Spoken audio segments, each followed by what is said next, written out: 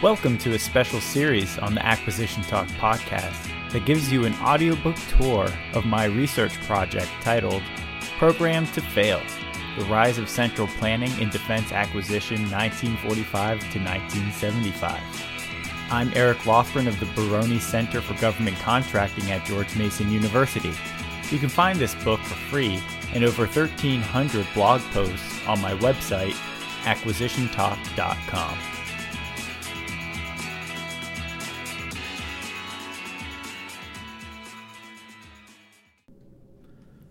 While the planning, programming, budgeting system sought to create a unified, centrally controlled plan, it simultaneously sought to outsource the actual execution of those plans to a single prime contractor. In the past, the military services focused on maturing components based on standard interfaces and integrated new systems around them. Defense personnel took key roles, putting their hands in the grease to develop technologies, giving them the insight and control over design choices, and even the ability to arbitrate disputes between prime and subcontractors. Yet the philosophy of systems analysis and PBBS pushed back on the modular concept of weapons and advocated for designing systems from the start as an integrated whole. As General Electric's chairman Ralph Cordonier observed at the time, quote, "Where the need was once for a large number of general-purpose components and subsystems, the demand is increasingly for complete systems and even supersystems." End quote. As a result, each program was its own, self-contained stovepipe, often using proprietary technologies that could not communicate with other systems. The reality had become that in the 21st century, weapon systems cannot interoperate despite all the focus on jointness. For decades, DoD has been seeking to utilize modular open systems architectures to create plug-and-play models that will increase competition, but has largely failed to implement the ideals. Monolithic program budgets have led to monolithic contracts that have thwarted these technical goals. However, if DoD can reform its budgeting process, it can also unpack systems requirements and modularize contracts alongside technically separable components. This is important because different elements of a system have different development cycle times. For example, advances in material sciences and infrastructure move slowly, perhaps on the order of 5 to 10 years or more. Aided by Moore's law, electronics can cycle through new models every couple years. Software is even faster, capable of deploying new updates potentially every day. Defense officials cannot afford to slow down entire weapon systems to the slowest common denominator, and must instead move in asynchronous times to maximize technological progress. In this episode of Programmed to Fail, the relationship between budgeting and contracting processes will be made. It finds that prematurely defining entire program life cycles also makes its way into the contract, which constrains the adaptive learning process. A properly functioning contract process with industry requires a flexible budgeting process within the government.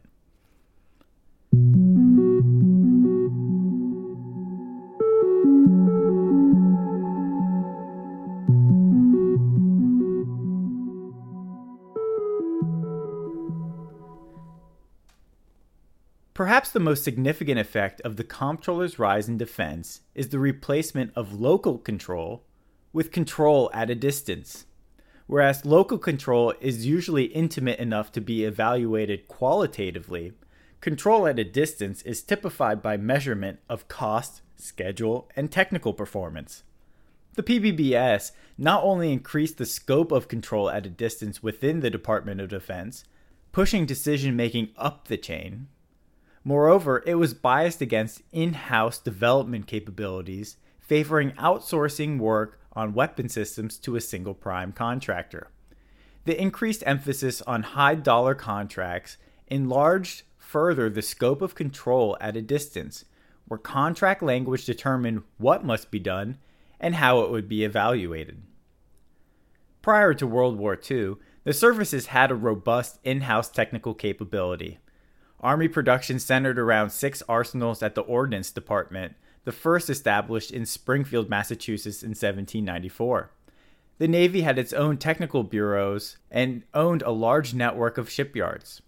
Except for wartime surges when private industry supported production, the service's in-house capabilities were the centerpiece of U.S. weapons expenditures. For example, between 1866 and 1883, 2/3 of Navy ships were constructed in government yards. Even though Congress pushed Navy procurement towards the private sector in 1883, and it did the same for the Army in 1916, it wasn't until after World War II that lasting emphasis was placed on outsourcing. The top administrator of the entire government R&D effort was also in favor of outsourcing. In his famous 1945 essay, Science, the Endless Frontier, Vannevar Bush recommended contracts or grants be used to conduct all of public research. Quote, "It should not operate any laboratories of its own," end quote, said Vannevar Bush of the federal government. His opinion turned mainstream. The Air Force, for example, argued successfully for their independence from the Army by promising not only to adopt practices from private businesses, but to outsource most of its weapon systems work to industry. Without a legacy bureau system to weigh it down, the Air Force had by 1953 already outsourced 90% of its R&D budget. Even the Navy, which had a strong research-focused organization since 1923, quickly increased its share of outsourcing.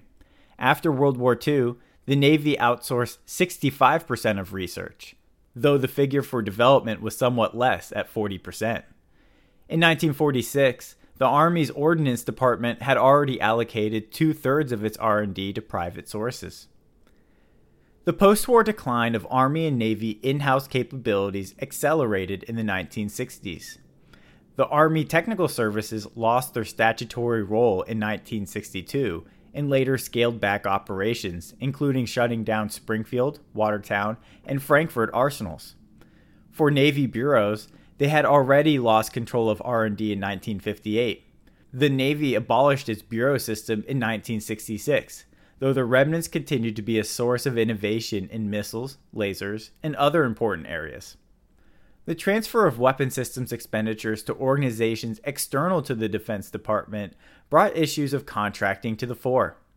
When the actual operation of doing experiments or bending metal occurred in-house, the executive may act very much like a military commander in the field.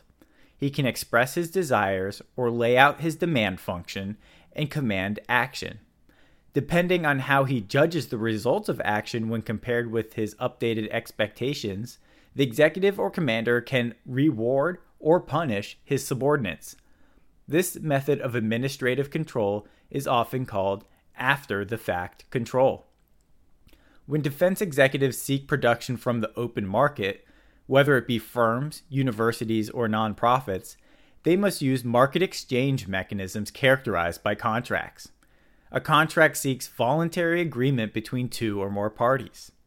The exact responsibilities of each party, as well as methods of evaluation, are detailed before action is taken. A similar method of administrative control is wielded by the controller using program budgets. Both contracts and program budgets use the method of before-the-fact control.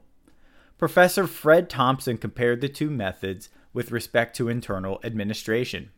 Quote, "Before-the-fact control necessarily takes the form of authoritative mandates, rules, or regulations that specify what the subject must do, may do, or must not do. The subjects of before-the-fact controls are held responsible for complying with these commands, and the controller attempts to monitor and enforce compliance with them. After-the-fact controls are executed after the subject, either an organization or an individual, decides on and carries out a course of action, and, therefore, after some consequence of the subject's decisions are known." End quote. The congruence between contracting and program budgeting made the two natural bedfellows, the enabler being a unifunctional project office structure. The program budget demands that organizations find perfect alignment with the program structure, which Frederick Mosher had shown impossible for any significant organization. These forces, coupled with an expressed desire for private production, led the Air Force to favor the Systems Project Office and a single prime contractor. Increased reliance on industry required different forms of contracting than those historically permitted by Congress. Contracting before World War II was almost entirely of the fixed-priced, sealed bid procurement auction form. In such an auction, the government advertised its requirements publicly. Interested parties responded with proposals. Advertisement and unbiased appraisal was viewed as a democratic means of source selection. It also had the benefits of holding the supplier to reasonable speculations in the cost, schedule, technical trade space. The supplier bore the full risk of not meeting the contract obligations. The uncertainty of R&D contracts made them legally ambiguous because terms could not always be met in the manner pre-specified.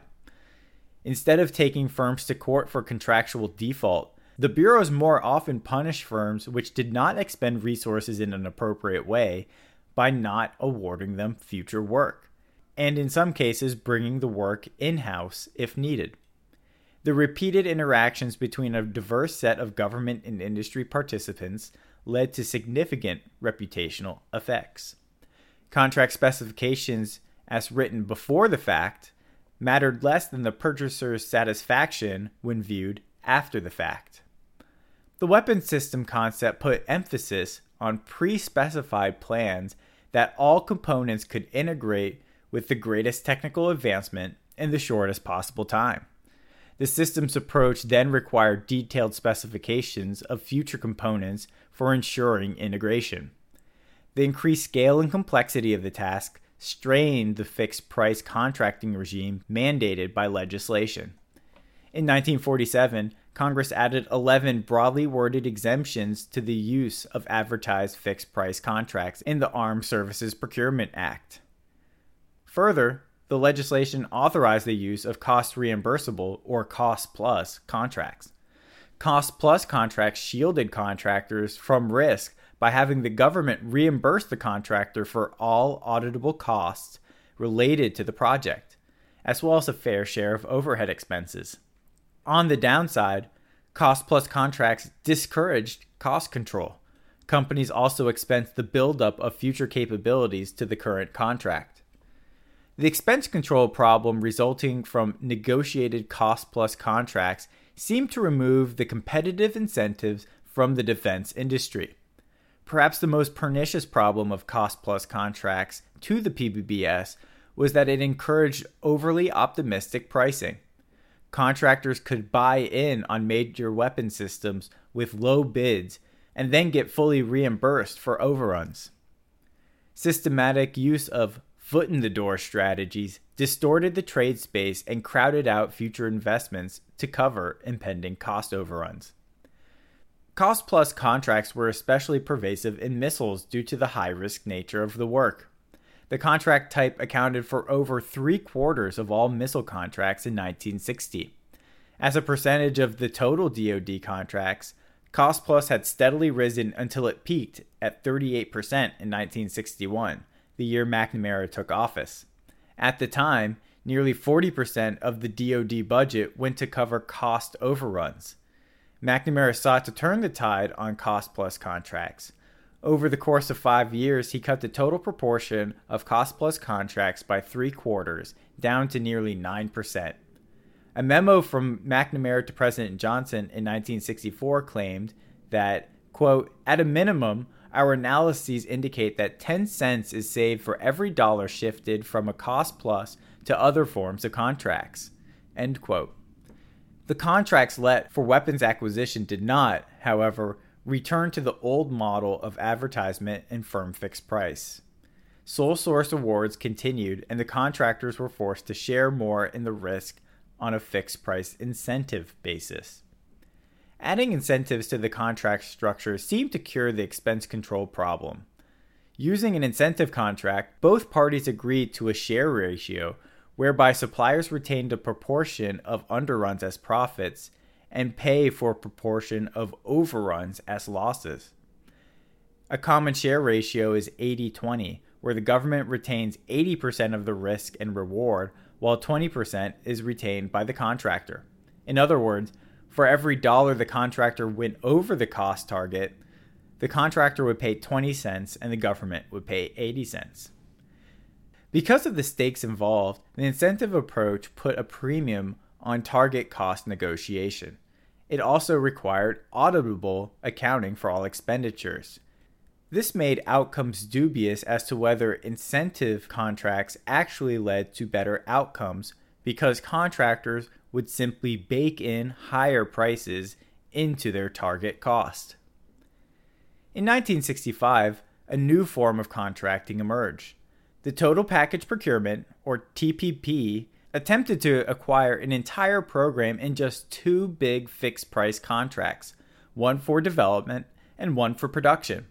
The scheme put even greater emphasis on the government's ability to validate target costs. It was the brainchild of Assistant Secretary of the Air Force for Installations and Logistics, Robert Charles. The intent of TPP was to alleviate the problems of unrealistically low buy-ins, where the contractor expected to make up the revenue on change orders or procurement. The TPP induced realism by exposing the contractor to three risks. First, commitment to the price and performance of production articles before their development. Second, total systems performance responsibility. And three, the extreme length of commitment. The TPP's pilot program, the C-5A cargo aircraft, experienced the exact problems that the TPP was trying to avoid. Lockheed's winning bid came in at half the cost of the next competitor, Boeing. Despite the C-5A being, from an engineering standpoint, a straight-line extrapolation based on proven technologies, substantial cost growth ensued. The TPP supposedly provided contractors freedom from government oversight to develop and produce the best system within a negotiated price. It attempted to more clearly place responsibility for performance with the contractor. Assistant Secretary Charles promised that the C-5A would, quote, get away from fuzzy notions that the government and industry should be partners, end quote. For Charles, entangled responsibility led to severe adverse results. Yet for the C-5A, the government did not isolate its responsibility. The Air Force levied excessively detailed requirements, suppressing the contractor's freedom to explore improved solutions. Charles later agonized about the problematic requirements. Quote, we wanted a transport which only had a few basic requirements, such as cargo area, cruise speed, range, payload, takeoff, and landing distances and conditions, and navigational capabilities. But it took us over 1,500 pages to say this. In reply, the 5 competitors sent in 240,000 pages. End quote. Just 2 years after the Air Force had called the program a miracle of procurement, one of its own officials, Ernest Fitzgerald, disclosed a $2 billion cost overrun on the C-5A. For his efforts, Fitzgerald was fired. He later told Congress that, quote, I think Lockheed was confident that they were going to get bailed out. I think they never believed from the start that they were going to be held to their contract because other people were not then being held to their contracts, end quote.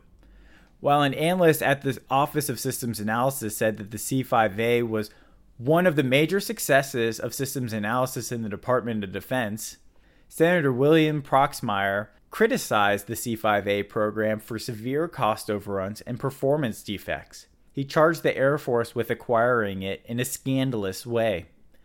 Despite his tough stance, Proxmire did not blame the TPP scheme. He said, quote, would it have made any difference if the C-5A contract was written or awarded any differently? I don't think so, end quote. A report on military spending prepared for the Congress in 1969 disagreed. Quote, the total package performance in other large contracts should be broken down into smaller, more manageable segments, end quote. The General Accounting Office and the Fitzhugh Commission report followed up with their own cautions about the TPP, with the latter recommending an outright prohibition. Addressing the contracting issues was Rand economist and future Nobel laureate Oliver Williamson. When considering prevailing analysis on contract controls, Williamson noticed a conspicuous omission.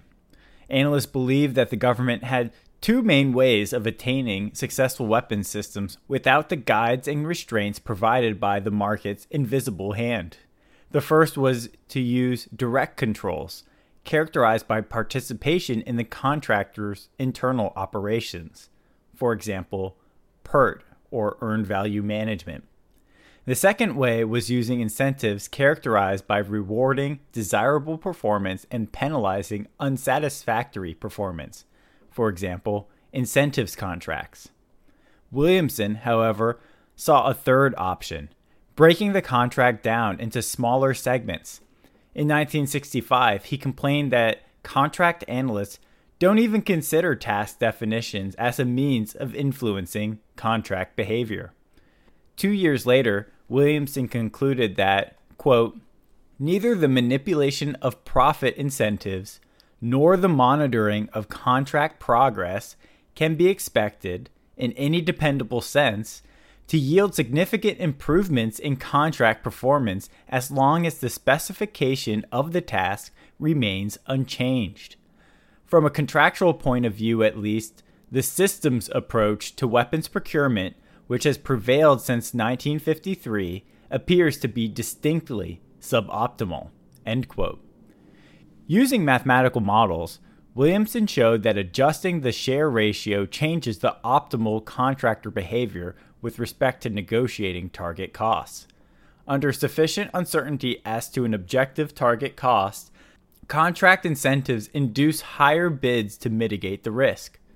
Uncertainty also means that the government is not positioned to refute the substance of the proposal. The principal difficulty, Williamson wrote, quote, in evaluating the effect of incentive contracts on performance rests on negotiation of target costs, end quote. Many observers understood the importance of establishing an objective target cost from an analysis of historical data, but rather than discussing smaller contracts for certain components, the weapon systems approach focused cost analysis on a single contract to execute the entire development program. That vastly increased the amount of uncertainty built into the contract. Williamson suggested major systems contracts be partitioned and contracted separately, thereby narrowing the scope of each contract task and narrowing the range of an objective target cost. He argued that rather than designing incentives, a, quote, more fundamental way by which to improve defense contracting is to decompose the task into technically separable components, end quote. Task partitioning provides a practical method for arriving at a contract cost target of objective significance. Williamson summarized the manifold advantages of task partitioning. Quote, 1. It reduced the amount of uncertainty and hence increases objectivity in contract negotiation, reduces the felt need for defensibility in administering contracts, and permits more reliable evaluations, which, in turn, allow cost-performance reputation effects to be assigned with confidence.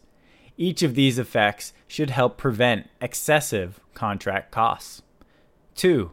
It creates a contract environment in which the full potential of parallel R&D approaches can be exploited. 3.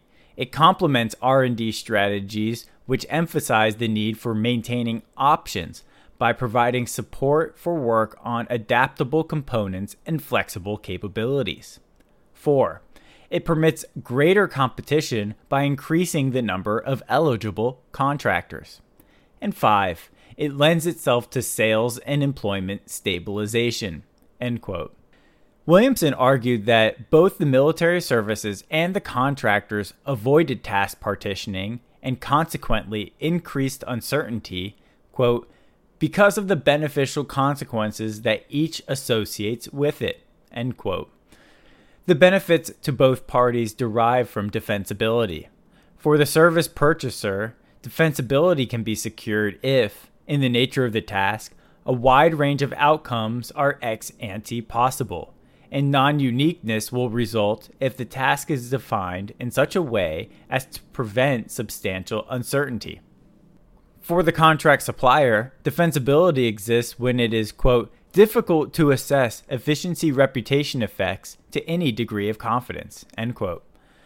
Large contracts satisfied both parties' interests in making defensible almost any conceivable outcome. Williamson identified 4 drawbacks to task partitioning. 1. Possible interface problems. 2. Contract proliferation expenses. 3. Sacrifice of scale economies. And 4. Possible time delays. He addressed each in turn.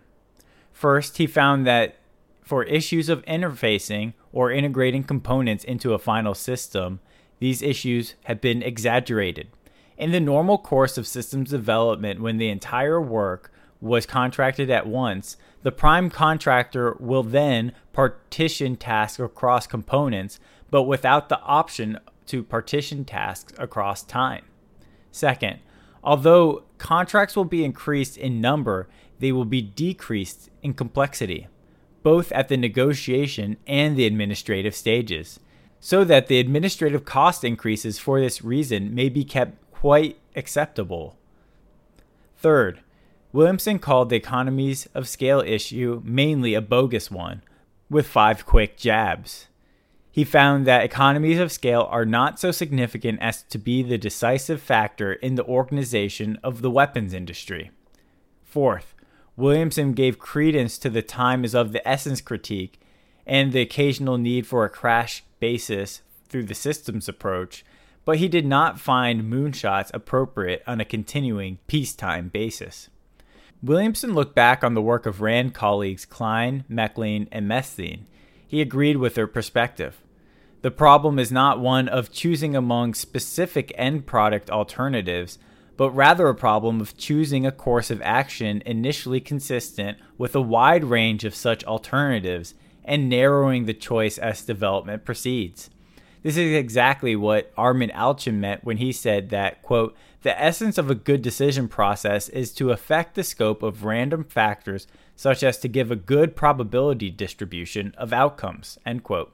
The practical application, as Williamson noted, is overlapping research efforts with regularly placed options. Williamson's analysis sought to reduce and control uncertainty as opposed to harness it as a fundamental aspect of innovation. He did not discuss broadening the scope of tasks and delegating authority as Klein and others had. Williamson stated that, quote, my proposal for limiting discretionary opportunities involves restructuring the program by partitioning the task, end quote. He saw task partitioning as a way to better define contract requirements, limit contractor discretion, and arrive at an objective target cost. Perhaps unwittingly, Williamson's plan to partition tasks would move more technical planning out of the contractor's hand and back into a military acquisition system characterized by decreasing in-house capabilities and increasingly centralized decisions. As previously discussed, uncertainty benefits projects in performance aspects due to the unbounded possibilities of innovation. Karl Popper wrote that, quote, the scientific method is not cumulative, it is fundamentally revolutionary, end quote. Achieving a good probability distribution of outcomes depends on expanding task discretion for those at the lower levels because it cannot be predicted in advance which outcomes and whose expectations will prove most successful. Nassim Taleb argued that the payoffs from research follows a power law type of statistical distribution with big, nearly unlimited upside, but because of optionality, limited downside. Consequently, the payoff from research should be necessarily linear to the number of trials, not to total funds invested in the trials. Taleb and Benoit Mandelbrot recommended the 1/n research policy, which can simply be expressed: if you face n options, invest in all of them in equal amounts. For the defense system of innovation, the 1/n rule pertains to people and organizations, not ideas. It is a matter of having the right set of structural rules guiding exchange. the set of voluntary choices resulting from local states of knowledge is, in some sense, both random and efficient. The most important innovations occur from ideas that a diverse set of competent observers do not agree on. Otherwise, any idea whose benefit and technical achievement are obvious should have already been pursued. Pursuit of politically agreeable specifications is then an invitation to surprise challenges. Pursuit of non-consensual concepts by independent and responsible decision makers invites surprise payoffs. Peck and Scherer described the institutions of successful innovations in a similar way. Quote, "When technological uncertainty is substantial, it may be desirable to base weapons programs' decisions on something resembling interpersonal confidence rather than, or as well as, on objective analysis." The history of technology is replete with examples of innovations which were supported not because the logic behind the idea was overwhelming, but because someone with funds believed in someone with an idea. End quote.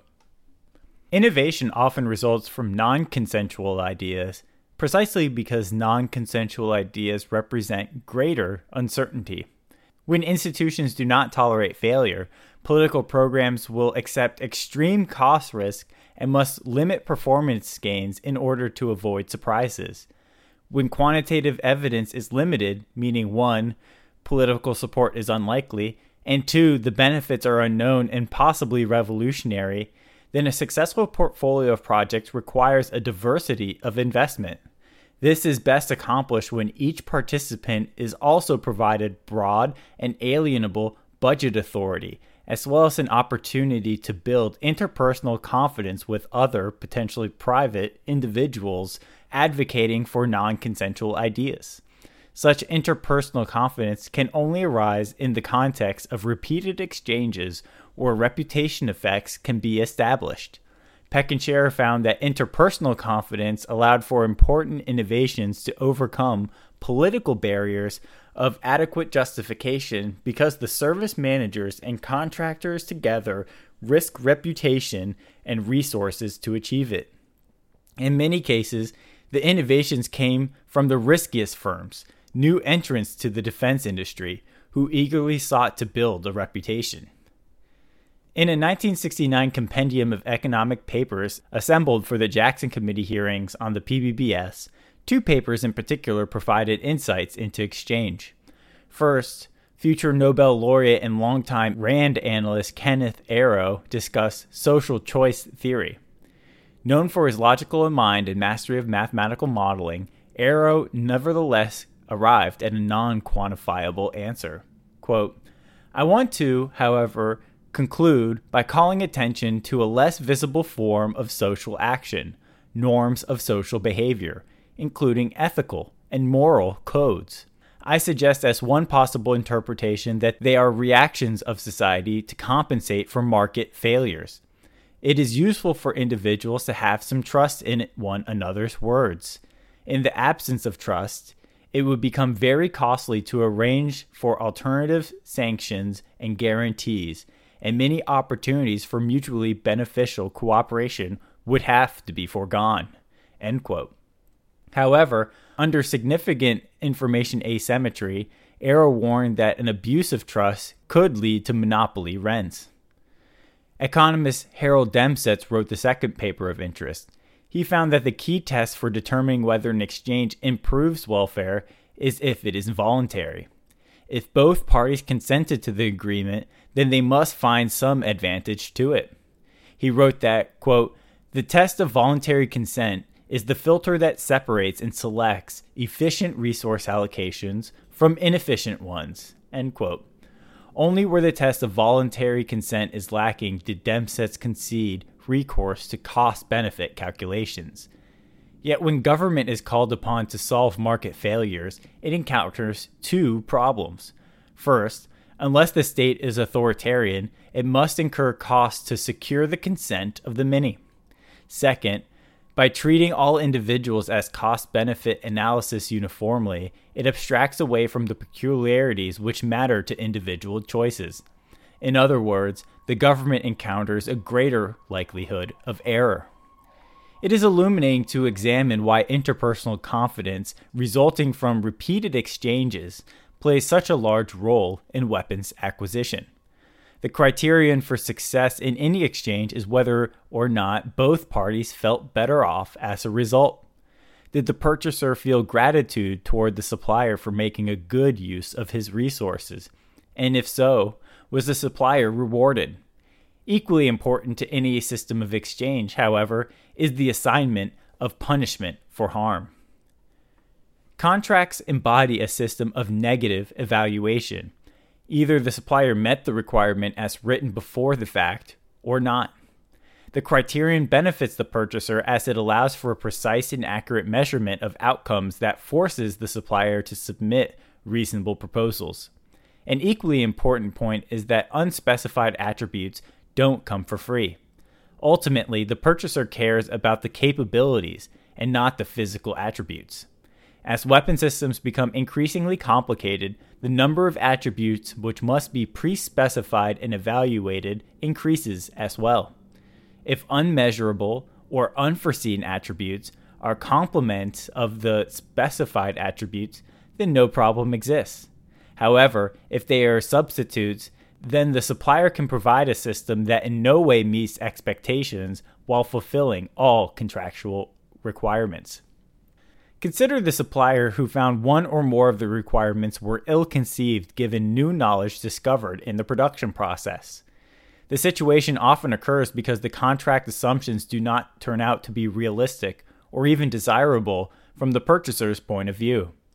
If the supplier delivers on all contract requirements, he clearly has not violated the agreement. A symmetrically informed observer may, however, step back and ask whether the supplier acted properly with respect to the exchange and whether or not he deserves reward or punishment.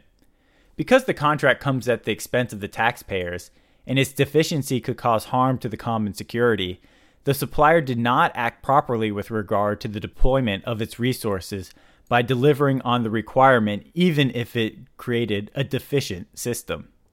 Yet had it done differently, the supplier would have taken a loss for either greater expense or breach of the contract requirement. Was the supplier blameworthy for his prudence? Was the supplier blamable for an entirely legal action, even if it put the interests of its shareholders above the purchaser's interests and indeed above the national interest? The matter demonstrates that the terms of the contract were loose and vague, and made more so by treating their judgments as precise and accurate. From the supplier's perspective, he was praiseworthy for meeting contractual requirements on time and on cost. However, from the observer's perspective in the third party, the supplier was blameworthy for not acting upon the harmonized sympathies around the shared goal, as opposed to the contract requirements which they imperfectly represented. Using a contract to procure innovation, then, takes a loose and vague matter that requires after-the-fact judgment using updated information and forces it into a system of negative evaluations according to the requirements written before the fact. The different forms of evaluation do not agree in all circumstances. After-the-fact controls are flexible with respect to time and the accumulation of knowledge. Before-the-fact controls, however, are rigid and invariant to time or context. When asymmetric knowledge problems can be alleviated, the worst deformities to before-the-fact controls are corrected. If the purchaser knew as well as the supplier whether a contract requirement was proving technically infeasible or that it would create negative unintended consequences, the purchaser prefers to renegotiate the contract so that the assumptions which connect the requirements to his ends incorporated updated knowledge. At the limit, if transaction costs to knowledge transfer are zero, the contract requirements can reflect a specific application of after-the-fact evaluations at every point in time and maintain their agreement. However, knowledge transfer is imperfect or difficult, and the contract becomes a poor mechanism as it forces evaluations using controls based on potentially incorrect expectations. Defense officials have sought to directly achieve knowledge symmetry by requiring regular cost, schedule, and technical reporting. Earned value management, for example, reports cost and schedule by technical component, attempting to provide near real-time information on contract progress. As new information arrives and changes the purchaser's perspective of propriety, the purchaser may choose to exercise his decision rights to amend the contract requirements so that the eventual outcome with respect to contractual requirements conforms to his subjective judgment after reviewing updated information. Cost-plus contracts, in this light, allow for continual updates to target costs without needing expensive contract renegotiations. With a stream of detailed contract information available, defense analysts have attempted to approximate the idealized outcome where both parties to a contract have identical knowledge. In such cases, the contract can with little trouble be modified such that the terms of the contract will approximate what an informed third party would estimate to be proper given access to the most comprehensive and timely information. The ideal, however, can never be implemented because no report can fully capture specific information of time and place that the supplier holds. Even if it could not be guaranteed that the information will be interpreted in the same way as the supplier. When the government attempts to duplicate the supplier's knowledge and continually redirect the contract, it is tantamount to actually directing the firm's capital itself. As Friedrich Hayek wrote about similar proposals, quote, "All this involves planning on the part of the central authority on much the same scale as if it was actually running the enterprise. This division in the disposition over resources would then simply have the effect that neither the entrepreneur nor the central authority would really be in a position to plan." End quote. When attempting to obtain and exercise knowledge, defense officials first incur substantial investment costs to duplicate the knowledge outsourced to private firms, and then they incur transaction costs to renegotiate and modify contracts, and finally, they risk having misinterpreted the information or having received misleading information. In order for the purchaser to ensure that he receives justice with the fulfillment of a contract requirement, he will have to incur large transactional costs for knowledge generation and contract modification. Ronald Coase drew similar conclusions in his landmark 1937 essay, The Nature of the Firm. Coase wrote that when direction of resources in a contract must be decided later by a purchaser, relative efficiencies can be generated by internalizing those resources to avoid transaction costs. He wrote that, quote, "Owing to the difficulty of forecasting, the longer the period of the contract is for the supply of the commodity or service, the less possible, and indeed, the less desirable it is for the person purchasing to specify what the other contracting party is expected to do.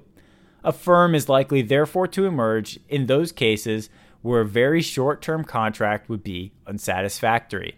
End quote. Like Oliver Williamson, Armand Alchian, and Burton Klein, William Meckling was a Rand analyst who later made significant contributions to economic theories of the firm. Meckling used Coase's concepts of transaction costs to explore the relative efficiencies of internal administration versus markets. He determined that both processes successfully co-located decision rights and knowledge.